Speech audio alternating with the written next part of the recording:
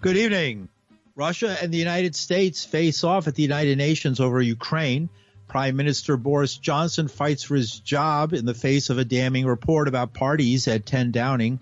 And Mayor Eric Adams announced a new coordinated plan to deal with climate change in New York City. With these and other stories, I'm Paul DiRienzo with the WBAI News for Monday, January 31st, 2022.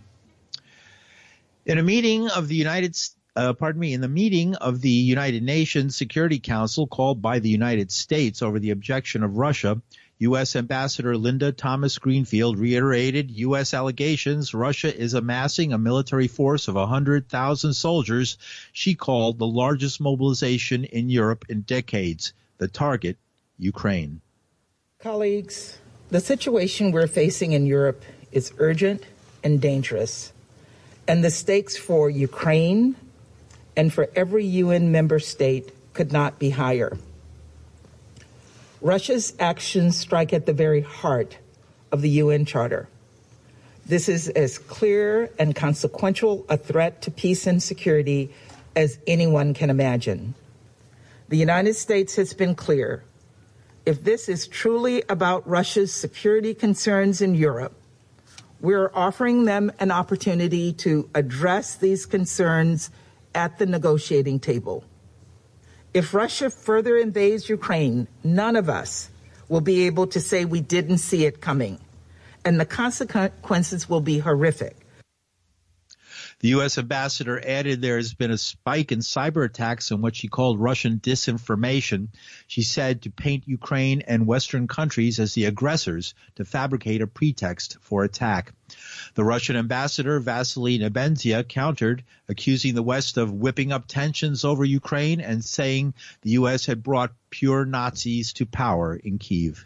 The discussions about a threat of war is provocative in and of itself. You are almost calling for this. You want it to happen. You're waiting for it to happen, as if you want to make your words become a reality. This is despite the fact that we are constantly rejecting these allegations. And this is despite the fact that no threat of a planned invasion into Ukraine from the lips of any Russian politician or public figure over all of this period has been made. No such threat has been made.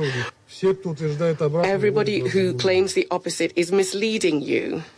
If our Western colleagues who provoked and supported the 2014 bloody anti-constitutional coup, bringing to power in Kiev nationalist radicals, Russophobes, and pure fascists, Nazis, they are making heroes out of those people who fought on the side of Hitler, who destroyed Jews, Poles, Ukrainians, and Russians.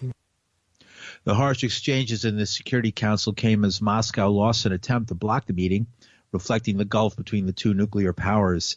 It was the first open session where both sides of the Ukraine crisis spoke publicly, although the UN's most powerful body took no action. Russia denies its planning to attack, but demands pledges Ukraine will never join NATO, stop the deployment of NATO weapons near Russian borders, and roll back the alliance's forces from Eastern Europe. The vote on holding an open meeting passed 10-2, with Russia and China opposed, and India, Gabon, and Kenya abstaining. 9 yes votes were needed for the meeting to go ahead. China's ambassador, Zhang Jun, asked the West to provide evidence for their claims. Some countries, led by the United States, have claimed that there will soon be a war in Ukraine. Russia has repeatedly stated that it has no plans to launch any military action. And Ukraine has made it clear that it does not need a war. Under such circumstances, what is the basis for the countries concerned to insist that there may be a war? We note that the United States, Ukraine, and the relevant European countries, as well as NATO, are having varying forms of diplomatic contacts with Russia. The parties concerned should persist in seeking to resolve their differences through dialogues and negotiations. June said he voted against the public meeting because what is urgently needed now is quiet diplomacy, not megaphone diplomacy. President Joe Biden said in a statement that the meeting was a critical step in rallying the world to speak out in one voice to reject the use of force and seek military de-escalation. The meeting comes as Ukraine's President Volodymyr Zelensky tried to play down war fears while claiming a Russian incursion was possible in February. Zelensky says Russia's moves may be to exert psychological pressure and sow panic. Meanwhile, General Mark Milley, chair of the Joint Chiefs of Staff, says Russia gave up claims to Ukraine with the fall of the Soviet Union in 1994. Ukraine has the right to be independent, and they have been an independent country since 1991. Russia signed the Budapest Memorandum in 1994 with the United States and Great Britain that guaranteed the territorial integrity and sovereignty of Ukraine. It's the policy of the United States government to continue to support an independent Ukraine in their goals, and we are continuing our effort to enhance their ability to protect themselves. We strongly encourage Russia to stand down and to pursue a resolution through diplomacy. Armed force should always be the last resort. Success here is through dialogue. General Mark Milley, chair of the Joint Chiefs of Staff. Moscow, on the other hand, claims the United States made promises at the time to never extend NATO to Russia's borders. And Prime Minister Boris Johnson, known as Bojo, apologized today after an inquiry found that Downing Street parties, while Britain was in lockdown, represented a serious failure to observe the standards expected of government or to heed the sacrifices made by millions of people during the pandemic. But during Parliament questioning today, he brushed off calls to quit over the Partygate scandal. But firstly, I want to say sorry. And I'm sorry for the things we simply didn't get right, and also sorry for the way that this matter has been handled. And it's no use saying that this or that was within the rules, and it's no use saying that people were working hard. This pandemic was hard for everyone. But, Mr. Speaker, it isn't enough to say sorry. I, of course, accept Sue Gray's general findings in full. And above all, her recommendation that we must learn from these events and act now. She finds that there is significant learning to be drawn from these events, which must be addressed immediately across government. This does not need to wait for the police investigations to be concluded. Mr. Speaker, I get it and I will fix it. And I want to say,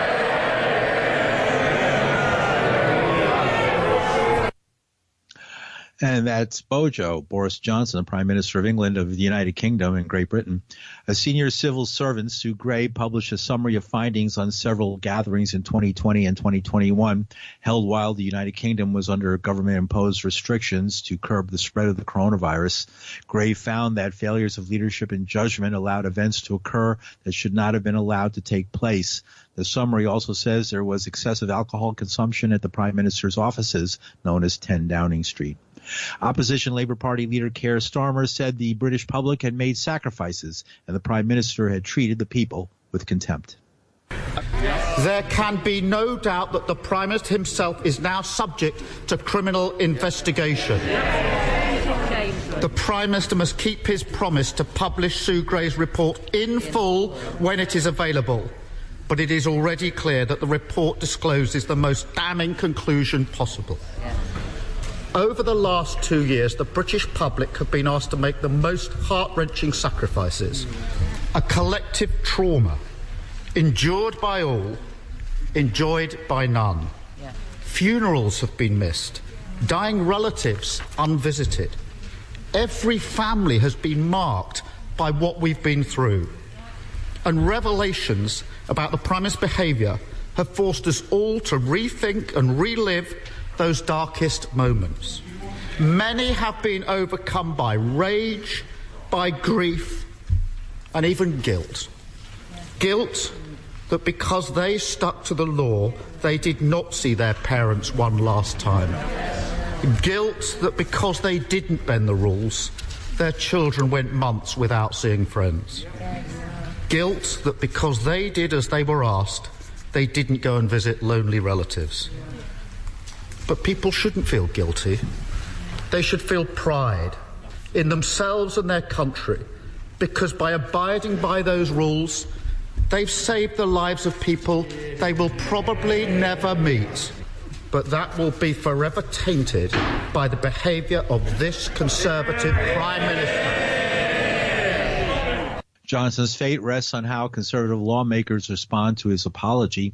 Some previously said they would push for a no-confidence vote if Gray found Johnson was a serious fault or had misled Parliament with his previous insistence that no rules have been broken. And you're listening to the news on WBAI New York. I'm Paul DiRienzo. A federal judge rejected a plea agreement today that would have averted a hate crimes trial for the white men convicted of murder for fatally shooting Ahmaud Arbery, whose parents angrily objected to the deal as unfair and unjust. The decision by United States District Court Judge Lisa Godbey Wood came just hours after prosecutors gave notice that son and father Travis and Greg McMichael had agreed to plead guilty to hate crime charges, and they chased, threatened, and killed 25-year-old Arbery because he was black. But Travis McMichael's sentencing hearing today turned emotional and contentious as federal prosecutors urged the judge to approve the deal even after Arbery's parents pleaded passionately for her to deny it. Travis McMichael would have received 30 years in federal prison to be served alongside the penalty of life in prison without parole imposed by a state court judge for the murder conviction. By pleading guilty, he would have given up the chance to appeal his federal sentence. And closer to home, Mayor Eric Adams announced key appointments to his climate leadership team today, focusing on environmental protection and environmental justice across the city. The mayor said the newly created Mayor's Office of Climate and Environmental Justice will consolidate the work of multiple city agencies. And today we're announcing our Chief Climate Officer and Department of Environmental Protection Commissioner, Rick. He comes with a lot of experience. Mr. Agarwal comes with a deep understanding of environment conditions, and it's about bringing environmental protection back into the agencies. It should have never been removed from the agency in the first place, and now we're bringing it back. We know the challenges that are facing us as we cycle off of fossil fuel and move in another direction. But there's also a challenge that people ignore. We ignore as we build out our economy and build out new jobs. We are leaving too many New Yorkers behind. As we bring new jobs and use the infrastructure dollars that are building out our infrastructure, we must do it and employ young people to fill the jobs that we are preparing. That's number one. Number two, something that's dear to me, it is often ignored, the role that food plays in the destruction of our environment. No one wants to talk about that, the overconsumption of meat and dairy, how that impacts the environment from waste and from what comes from animal products. We are going to dig into this area as well. We are leaving no stone unturned to address the issues that the environmental challenges we have. And as Mayor earlier today, the Director of Policy for We Act for Environmental Justice is Sonal Jessel, who joins WBAI to discuss the Mayor's new plan.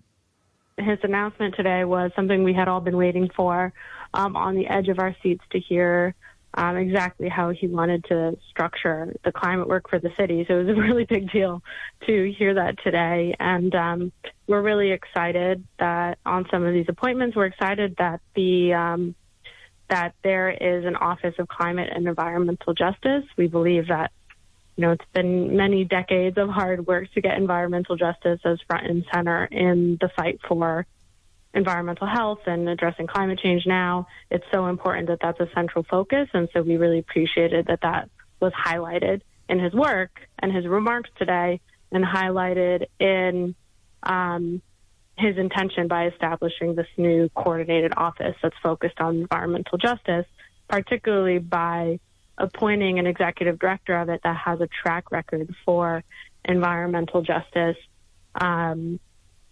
who she started at We Act, actually, our organization, but she's been fighting for environmental justice for a very long time. That's Kizzy Charles Guzman, right? Yeah, and so we were really excited about that because we think that shows, that the city has people that are going to be fighting for people of color and low income in the city when it comes to all the big changes we need to make for climate change and environmental health. So we were happy to hear that. The city has been trying to do good resiliency work for a long time. I think what the city needs and that we are excited to hopefully see is a lot more of like a bigger coordinated effort. All the neighborhoods in New York City have very unique needs when it comes to climate resiliency, and that needs to be like very heavily thought through. And we're happy that that's something that at least is on the docket, is this comprehensive resiliency planning, but specifically with an eye towards let's make sure that each neighborhood is getting what they need and that their specific hazards when it comes to climate change are getting addressed. How about veganism? Veganism and school food. That's the first time I've heard that mentioned in terms of climate change. Yeah, I mean, we don't really work on the food policy side, but we are, in general, our members do find that local healthy food is really important and affordable healthy food is important. So as much as we can bring that to school children, we're happy about it. Do you think that's a serious thing or just something that reflects an interest of his? I guess we'll have to see. Sonal Jessel is Director of Policy for We Act for Environmental Justice. Adams brought up that aspect of climate policy that doesn't get much attention. The mayor is a vegan. He eats no meat or dairy, and he says if we ate less meat, it would significantly reduce the human footprint on the environment. That is often not mentioned. No one wants to talk about it.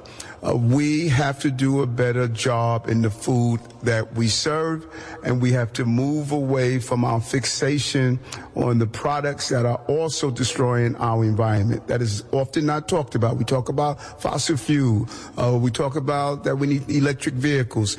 No one is talking about the plate. The plate is not only destroying Mother Nature, it is destroying our mothers and our children as well. So I want both of them dealt with, and I'm sure they have a host of other projects. Let the experts do their jobs, but I'm going to let them know two issues that are crucial for me. And the mayor also promised to look at changing school food menus to reflect those healthier choices. In one voice, we talk about fighting childhood obesity, diabetes, yet you go into a school building every day and you see the food that feeds our healthcare crisis. Now, I'm not going to become nanny mayor, but we do need to have our children have options. And the children have been calling me and saying they want better food in school. And I'm going to do the best I can to give them the options of a more healthier diet so we can stop feeding the crisis. And we're going to look at the school food, allow the children to taste it, come up with good products, and we're going to put better selections in our food. Product placement goes a long way. Looking at the food that we're serving our children, it is causing the healthcare crisis in our country. And that was the mayor. The executive director of the newly formed Office of Climate and Environmental Justice is Kizzy Charles Guzman. Previously, she worked in the mayor's Office of Sustainability and Climate Resiliency in the Department of Health and as a policy advisor in the Bloomberg administration. She said social justice is going to be a key aspect of the new climate policy. Today, for the first time, we're going to bring the policy wonks and the folks that keep the lights on, the folks that keep the water running, the operating agencies that keep us safe. We're going to bring them together so that they can not only keep us safe, they can help us thrive. Our neighborhoods should be thriving, right? Not just staying. And climate is everyone's job because of the times that we're living in, and ensuring that we have healthy populations that can then deal with the climate impacts is everyone's job. When they wake up in the morning, what am I doing today to further this, to make sure that no one is left behind and that someone's health impact is not the reason why they died during that heat wave or during that storm. And that's Kizzy Charles Guzman, who's the who will serve as executive director of the Office of Climate and Environmental Justice. And in upstate New York, gubernatorial candidate Jumaane Williams joined local business owners, Finger Lakes residents, and advocates to urge Governor Kathy Hochul to place a moratorium on what they call climate-killing Bitcoin mining. New York State now hosts nearly 20% of the country's rapidly growing crypto mining industry. They say to the detriment of small businesses, pandemic-depressed local economies, the environment, and the climate. The event comes days after 6 federal lawmakers, including Senator Elizabeth Warren, demanded details from the largest Bitcoin miners about their contributions to climate change and impact on local power prices. It can really destroy places like Seneca Lake, the farms and the wineries, all because of $1. And all because somebody wants to make all of the dollars. You know, we don't want to prevent people from making money, but at the expense of something that's not renewable doesn't really make any sense, especially when we can do something else. You can mine this, you can do this in a way that is less damaging to our environment. So I'm here to say what I would do if I was governor, but even more importantly, the governor that's there right now can get together with the state legislature and say we are going to deny this permit that shouldn't have been given to begin with. Well, we see these big conglomerates come in and throw their money around, as you mentioned. This is a beautiful place. New York State is a beautiful place. We need to lead when it comes to climate change. So I'm here to hopefully provide some courage to our current governor to do the right thing. And that is Jumaane Williams, who's also candidate for governor of the state of New York. Local activists say the Bitcoin mining industry is extremely energy intensive and will make it impossible for New York State to meet zero emission goals. And finally, former Governor Andrew Cuomo will not face any criminal charges stemming from an allegation he inappropriately touched a National Grid employee during a trip to Oswego County in May 2017. Oswego County District Attorney Gregory Oakes today confirmed no charges will be filed against Cuomo, who resigned last August following a report detailing allegations of inappropriate behavior and sexual harassment by 11 women leveled against him. The development was first reported by the New York Post this morning. Oakes' office has been investigating the allegations by Virginia Limiadis, a 55-year-old National Grid worker who had accused Cuomo of touching her chest during an event in the area.